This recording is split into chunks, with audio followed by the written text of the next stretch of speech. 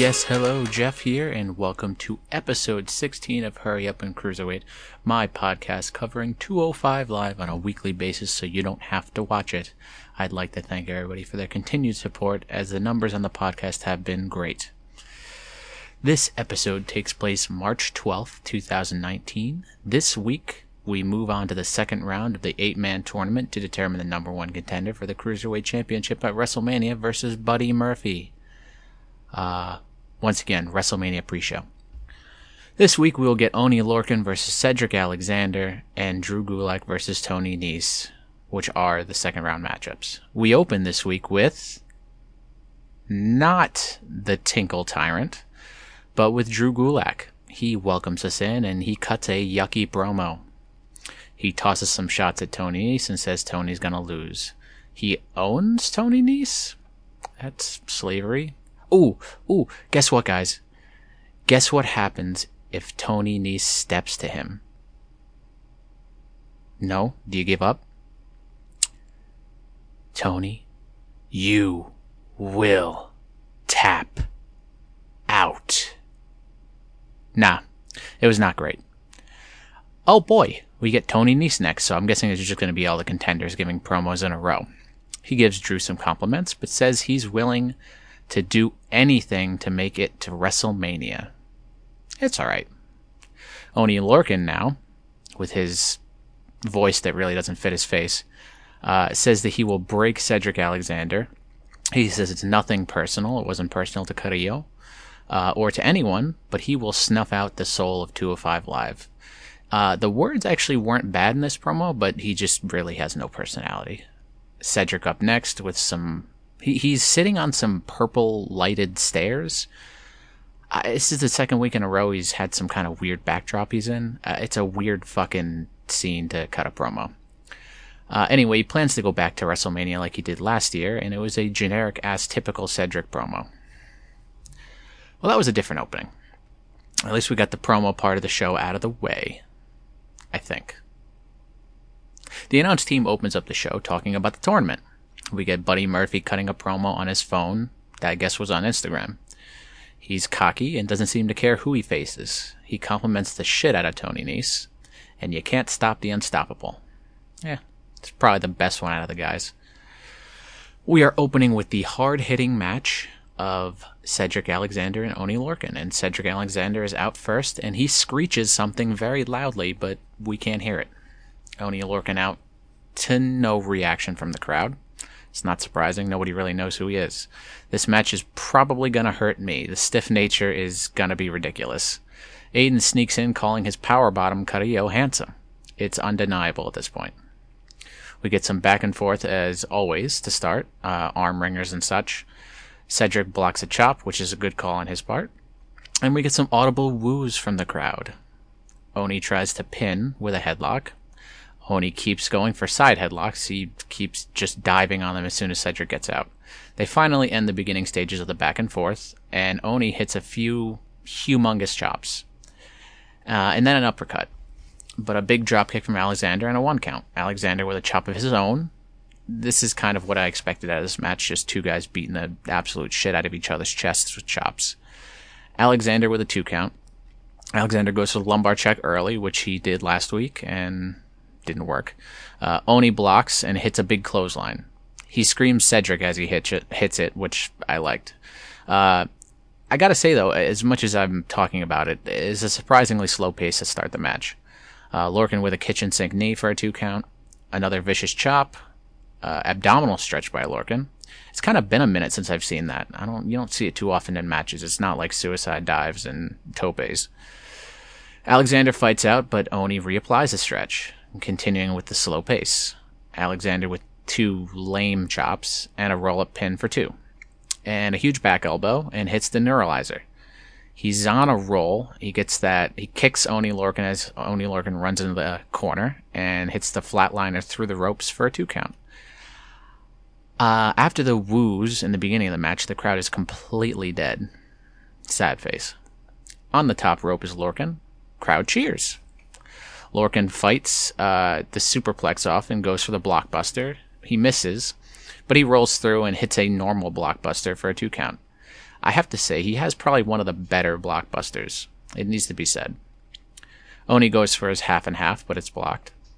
And Alexander goes for the lumbar check. But his back hurts too much? Really?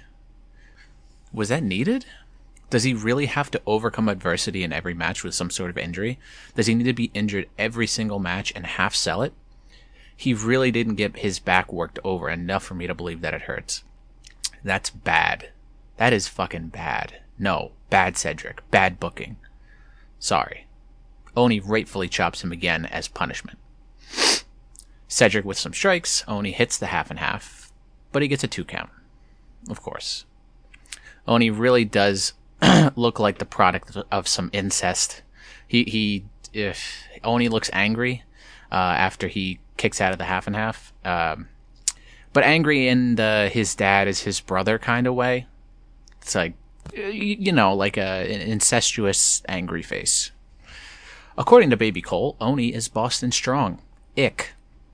Alexander slams Lurkin on the apron and then a Michinoku driver for 2. And I will say that Alexander's Michinoku driver might be the best of them all. They yell, and Alexander is soccer kicking Lurkin, which actually looks very painful. Alexander sets up for the springboard forearm, and he is tiger uppercutted. Then someone from the audience makes me audibly laugh as we hear a, "You suck, red pants!" That would be Oni. Oni is wearing red pants, well, red tights. Didn't even call him by name. Looks like he is setting up for the half and half off the top rope, and he actually hits it. He hits the half and half off the top rope, but Alexander kicks at it too. Well, that kind of spoils it. Lorcan is not winning now at all after that. It's a foregone conclusion. Prove me wrong. Lorcan is now wasting time. Predictable. It's slappy time, though, as he slaps the shit out of Cedric Alexander's face 3 times. Oh yeah, and then the lumbar check hits for 3. Told you. Predictable. Still a good match, despite the fact that I can't stand how you can seem to line every Alexander match that he's had recently, and it's all the same exact formula. He gets injured, he overcomes the adversity, he's getting the shit beat out of him at the end of the match, and lumbar check out of nowhere, even though that should not be a move that is out of nowhere. It's exclusively an out-of-nowhere move. It's basically the RKO. Then Alexander does the cliche pointing at the WrestleMania sign. The announcers recap the Mike Kanellis non-match from last week, and we go backstage with Kanellis, and, well, you know who. Do you think he's hard and rigid while he's always pissing, or limp and soft? Probably limp and soft. Mike says he's been in this business for 16 years, like he has been for the past month. Or I guess Maria's been saying it, but now he says it. We get it. He's paid his dues, and he demands Maverick's respect. Oh, I called him Maverick. And he disrespected him last week by having him face a jobber. Next week, we'll get a match between Mike and a top cruiserweight. And there's no room for losers in 205 Live, and he hints it may be his last opportunity. Guess we still get promos anyway. Let's double down on the promo time. God. It's Biker Grunt Daivari's turn. He isn't happy he isn't in the tournament. He says everyone will see what a year of frustration looks like. It's actually not a terrible promo, I just really don't care. Tony Nese is out for the main event, and quickly followed by Drew Gulak. They both look intensely at each other, and they mouth off to each other at the beginning of the match. Drew yells at the crowd as they start to cheer for him. It's good heel work.